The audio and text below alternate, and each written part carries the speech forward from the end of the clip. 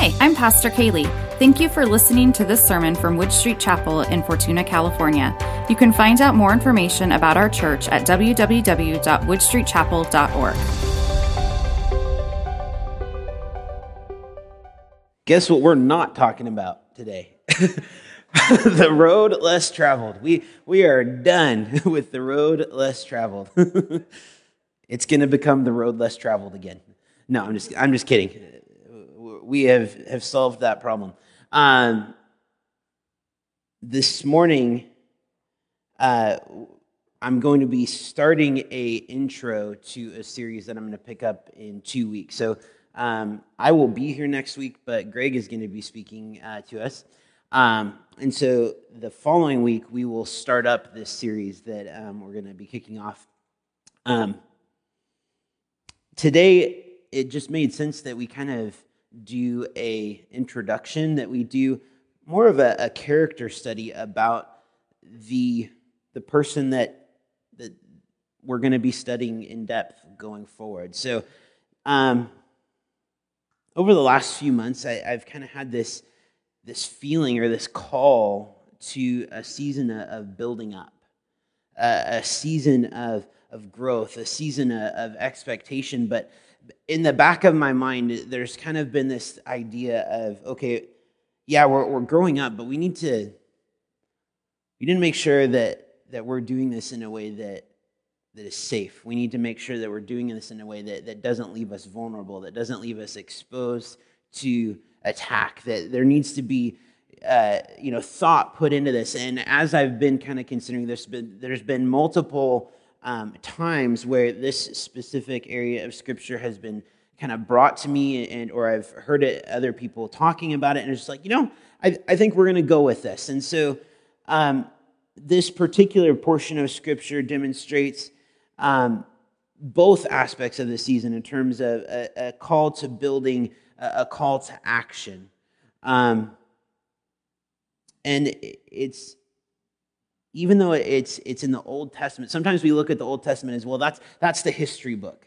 That's where all the cool stories are, right? We like looking at those, we like reading those, but sometimes when we look at the Old Testament, it's like, well, how does that fit for me today? How is that relevant for me today?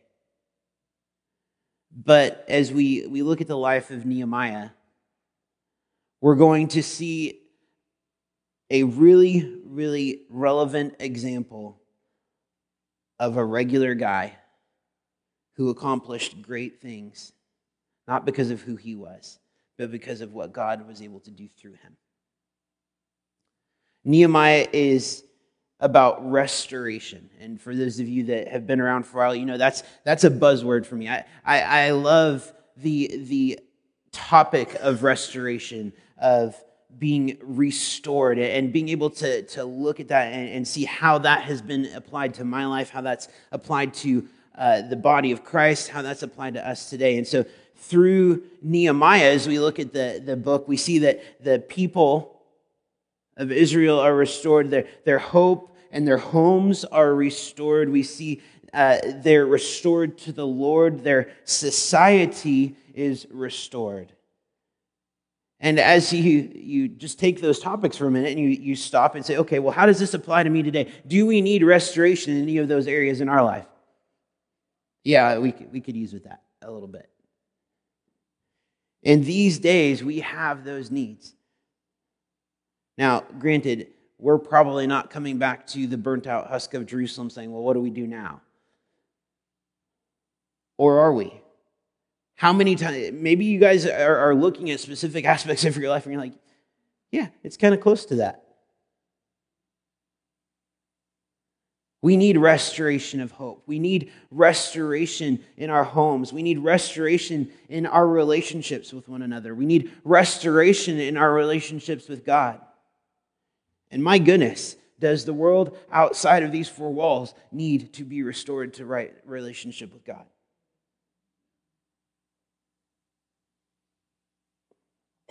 So as we study Nehemiah, there's two specific aspects, two traits, two focuses that I want us to pay attention to. Not just today, but as we go through this entire study. His character, in his actions.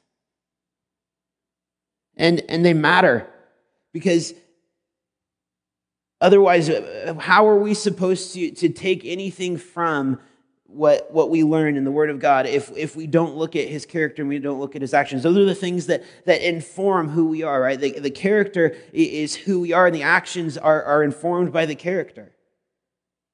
And so before we go too far into this process,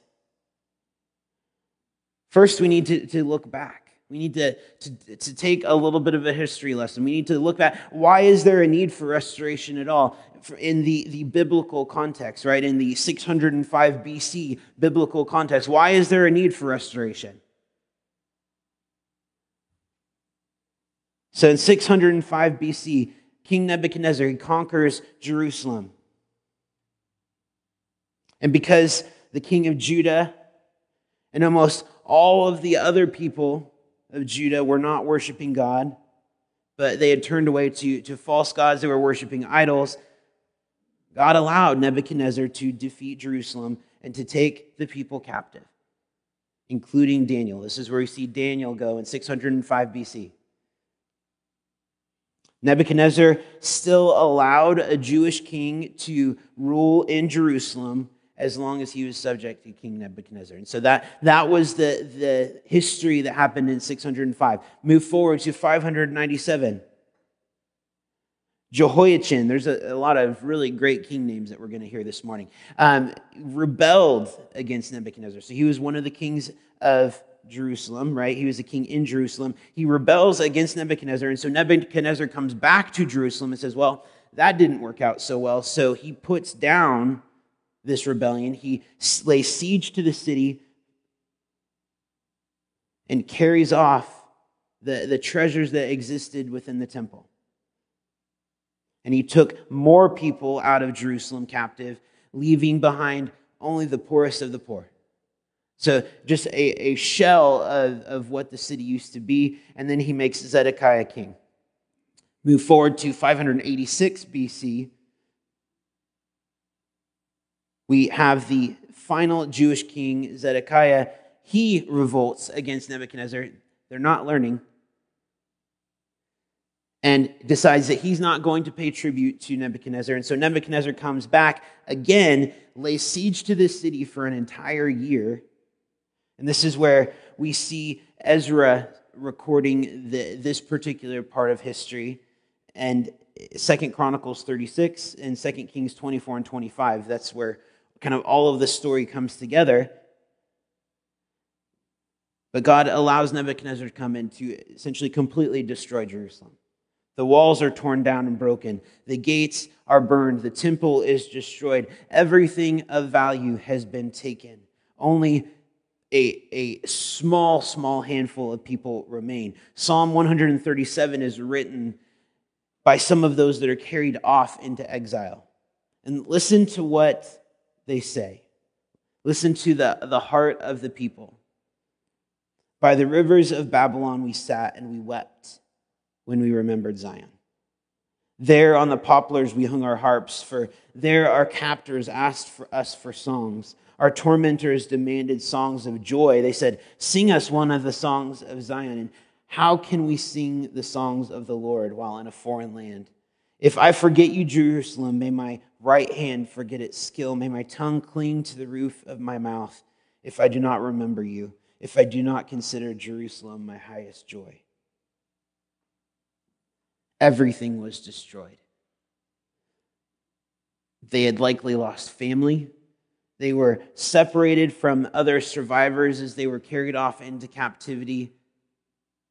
The people were hopeless. The people were distressed. They couldn't sing. They longed for the home that they had lost. And in the midst of it all, they're crying out saying, God, where did you go? Have you ever felt hopeless like that? Has there ever been a moment in your life, or maybe you're in the midst of it now, where you are in the midst of such turmoil that you just look at me and say, God, where have you been?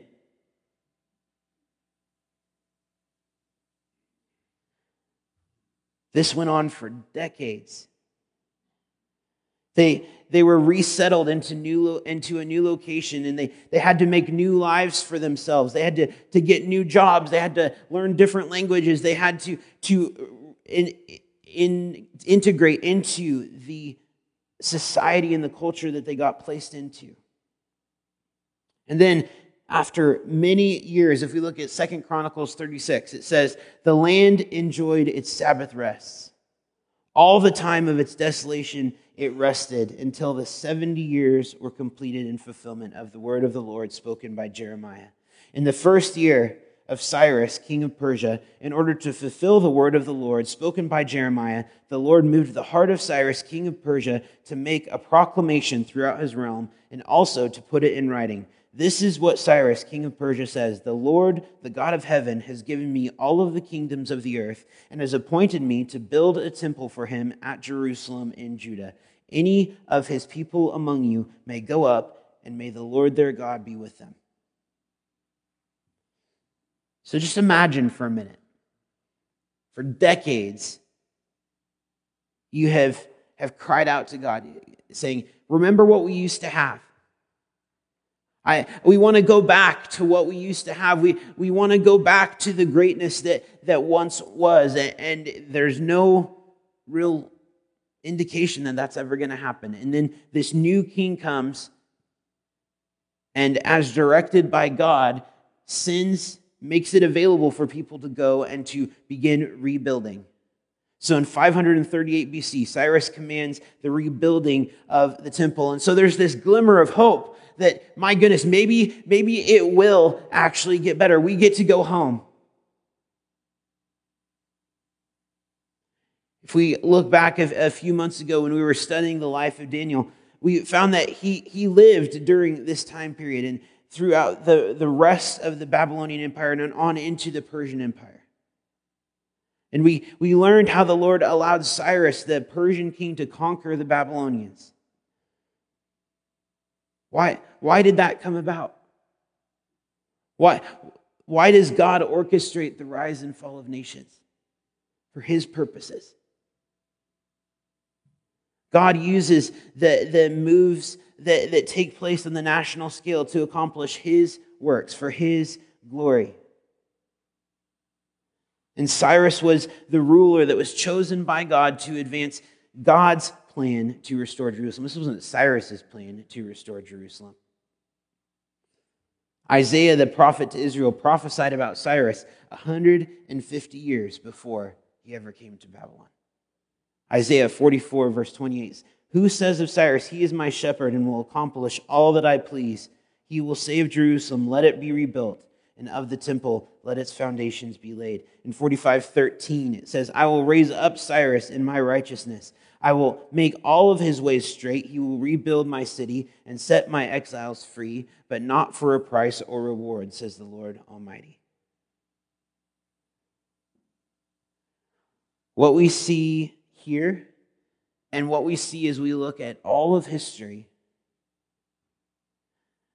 is that God's plans are never thwarted.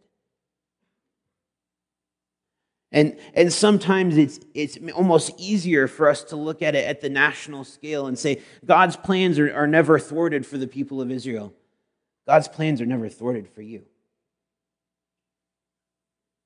The same care that he has for the nation of Israel is the same level of care that he has for you. God's plans are not thwarted by you. You do not get in the way.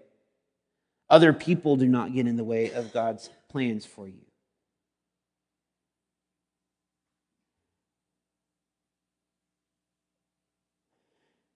All along, God had a plan to bring his people back to himself. The people of God rebelled against God. And so he allows them to be conquered by King Nebuchadnezzar, but was that the end? That was never the end. He allowed them to suffer, to experience the consequences of their choices so that they would repent and return to him. And then when the time was right, when the season was correct, that was when King Cyrus came to power and the people were returned. In 538 BC, the first group of exiles returns to Jerusalem in the surrounding area under the leadership of the new leader Zerubbabel. This was the first group to return because there was a large group that hadn't returned. Let's stop for a minute and think about that. So this group of people finally get to return, but what are they returning to? This is a good lesson in expectation versus reality. Have you guys ever had that instance where maybe you like went to some place as a kid and then you go there as an adult and you're like, really? This was what all the excitement was about? Like, this is just a gas station. Like, like I built this thing up like it was Disneyland, and it's a gas station in the like middle of nowhere. Like, those types of things happen. And so in that type of situation, that's just our own experience and our own expectation. This is reality. What they remember is a flourishing city, a temple, a city that is built, their homes that they have lifetimes of memories with, and they're returning to nothing. There are no homes. There is no city. There is no family. There is no temple. It is a barren wasteland of destruction. It would be months to travel back to where they needed to get to. And then what will they do? If you think about it, I mean, some of the younger people that would have gone, they didn't even know what they were coming back to. And they get there like, we've been had. This was what all the songs were about. This is what we were all so excited to come back to, was this. Man, I miss my nice little apartment building where I had like fruit and all my food and everything exactly the way I liked it. I got to camp in the middle of a broken down place.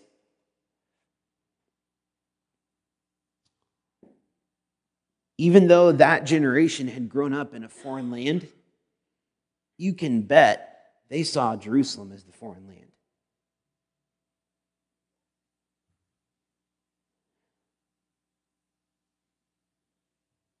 For the people that came back that knew what it was, what it used to be, what the land used to be, what the city used to be, what the temple used to be, what does that do? What does that do to the people's hearts? They're broken. There has to be weeping. There has to be mourning. There has to be a season of acknowledging that loss. And then there has to be a choice. And this is a pivotal moment, and it's something that's important for us to consider today, because this is going to be something we talk about later on. There is a choice that happens. Do we stay and rebuild, or do we go back to what's comfortable?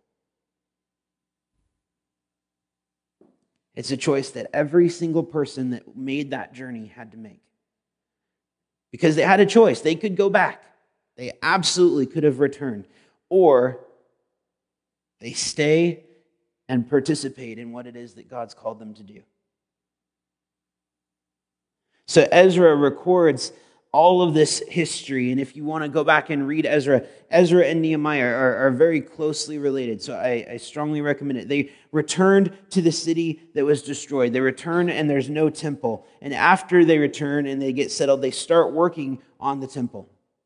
What does that even mean? Like, how do you show up and then, okay, we need to build a temple?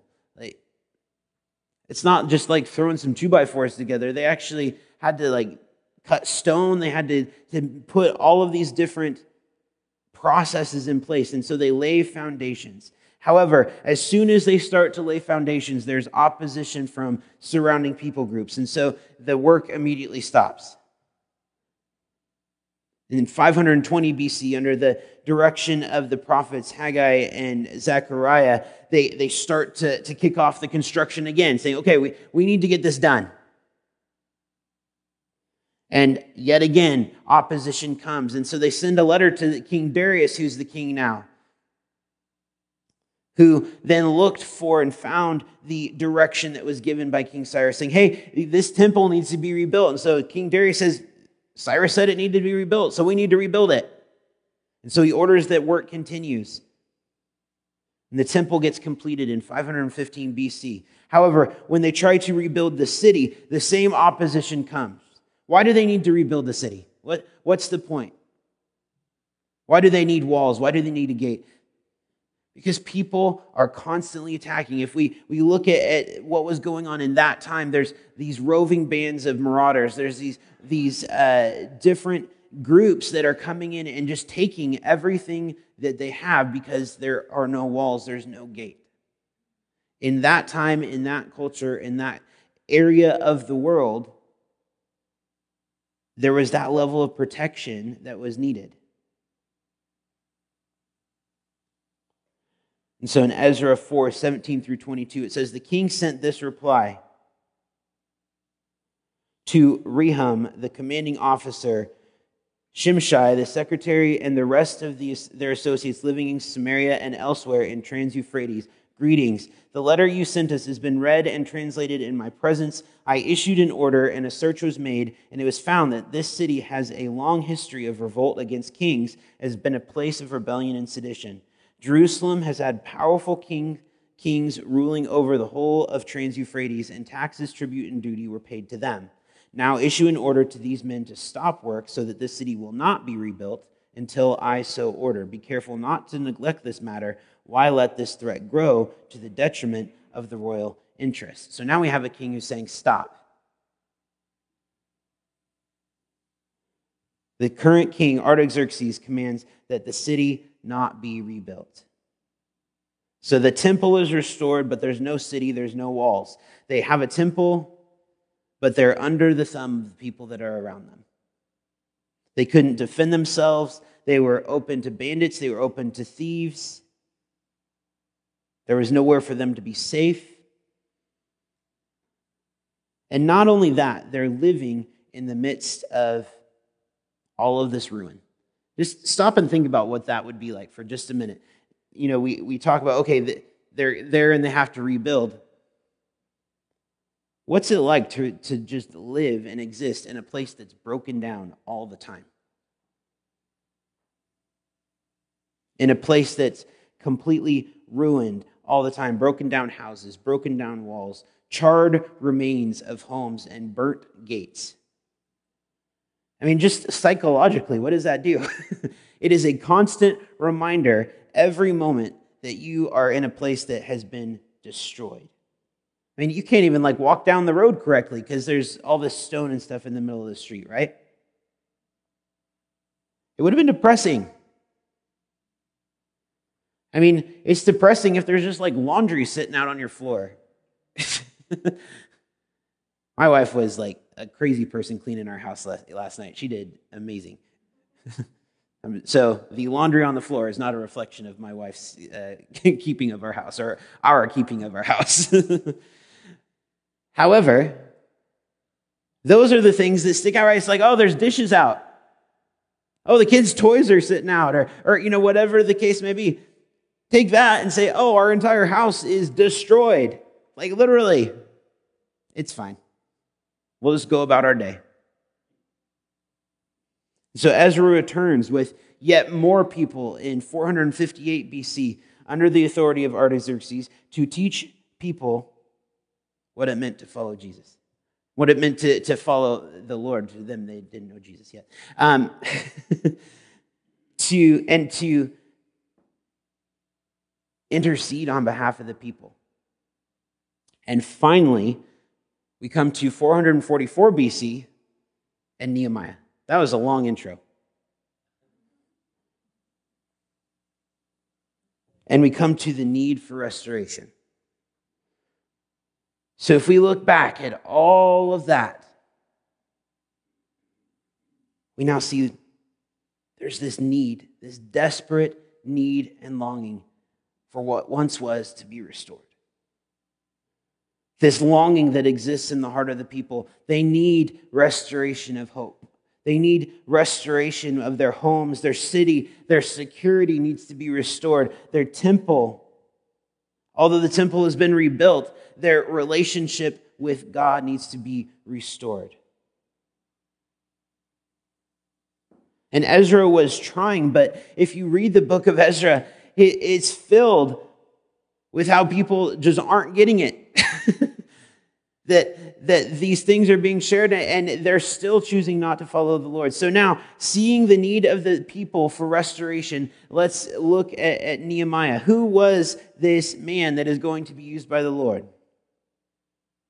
First of all, one of the most important things for us to look at it in terms of the history and the lineage of Nehemiah is his dad, Hakaliah.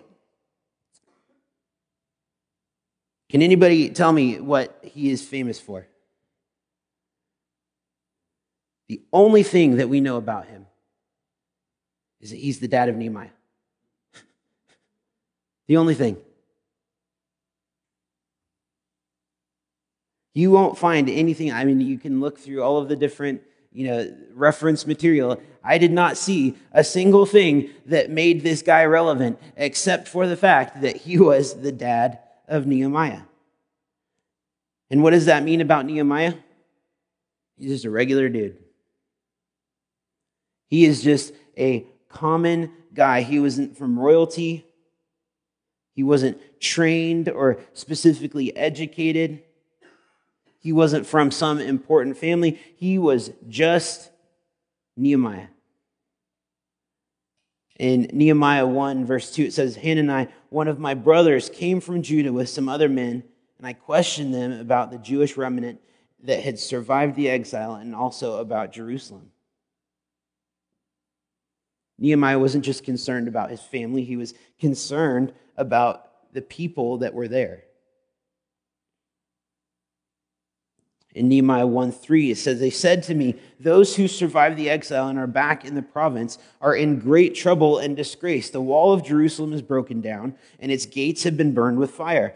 In verse 4, it says, when I heard these things, I sat down and I wept. For some days I mourned and fasted and prayed before the God of heaven. Remember, we want to be paying special attention to Nehemiah's character and his actions. So what are the actions of Nehemiah? If we just look at the first 3 chapters of the book, or 3 verses of the book, he mourned, he fasted, and he prayed. If we look at his prayer in Nehemiah chapter 1, verses 6 through 7, he is exalting God. He's lifting God up. Let your ear be attentive and your eyes open to hear the prayer your servant is praying before you, day and night for your servants, the people of Israel. I confess the sins we Israelites, including myself and my father's family, have committed against you. We have acted very wickedly toward you. We have not obeyed the commands, decrees, and laws that you gave your servant Moses. There's confession. Nehemiah 1:8, remember the instruction you gave your servant Moses, saying, if you are unfaithful, I will scatter you among the nations. But if you return to me and obey my commands, then even if your exiled people are at the farthest horizon, I will gather them from there and bring them to the place that I have chosen as a dwelling for my name. He's calling out God's promise. Does God need to be reminded of his promise? No. But he's saying, hey, this is real. You said it, and I know that you will be faithful. Verse 10 says that they are your servants and your people whom you redeemed by your great strength and your mighty hand. Lord, let your ear be attentive to the prayer of this your servant and to the prayer of your servants who delight in revering your name. Give your servant success today by granting him favor in the presence of this man. I was cupbearer to the king. That's how he ends it. So here we have this prayer that Nehemiah is bringing, saying, I'm about to do something kind of crazy. I'm about to go in front of the king. I'm going to bring a request that is kind of gutsy. But before we do that, we need to have a time of mourning. We need to have a time of fasting. We need to have a time of prayer. We need to get these things right before I show up. That way, when I show up to the king and the king says, well, what do you want me to do? It says, glad you asked. I have a plan. So often we find ourselves in those situations where we just show up because that's what seems like the right thing to do. And it's like, well, what do you want us to do about this? And it's like, I don't know. Whereas if we would just take the time to prepare, take the time to pray, to fast, to seek what God is calling us to, you say, glad you asked. I've got the plan right here. And so this character of Nehemiah is that he has concern for others. He has concern for the city. He has concern for the people. He wants to see the people restored. He's humble.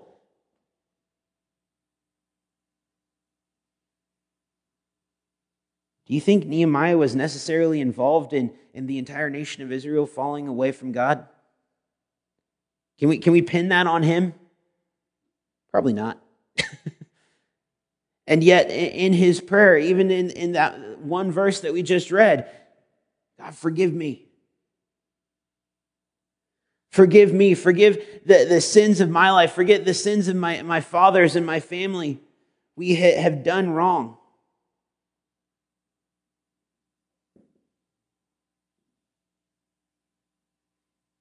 What's the character of Nehemiah like? And how should that character inform my life? Sometimes it is so tempting to show up and say, I've got this. I can do this on my own.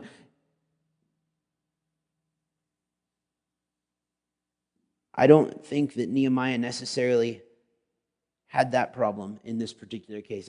I think as the cupbearer to the king, I don't think he was necessarily feeling overly qualified about being called to go and rebuild the walls of Jerusalem.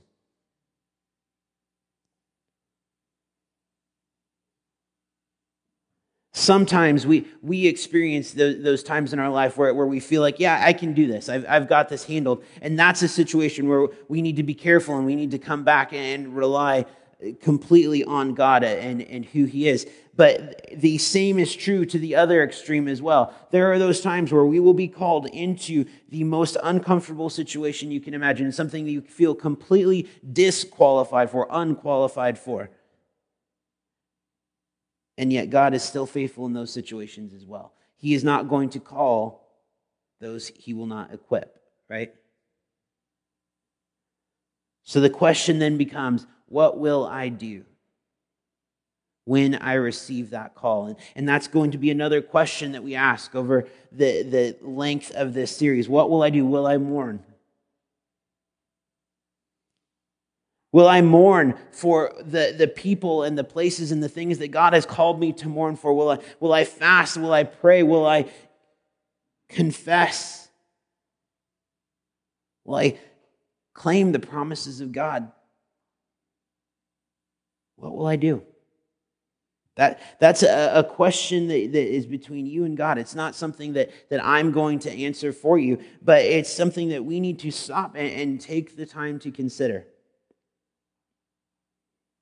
Let's pray. Heavenly Father, as we prepare to receive from your word, as we prepare to go on this journey through the life of Nehemiah, God, we ask that you would cause us to be mindful of those character traits, those actions that made him someone that could be used by you to accomplish your purposes for your kingdom on earth as it is in heaven. And God, help us to find those things. Help us to look for those things in our own life and to live a life that encourages those things to come about. God, I want to be used by you. I want the pride and the goals and everything else that exists within me that is of my own making to be set aside for the sake of your glory. God, we want to see your kingdom come until the whole earth hears. In Jesus' name we pray. Amen.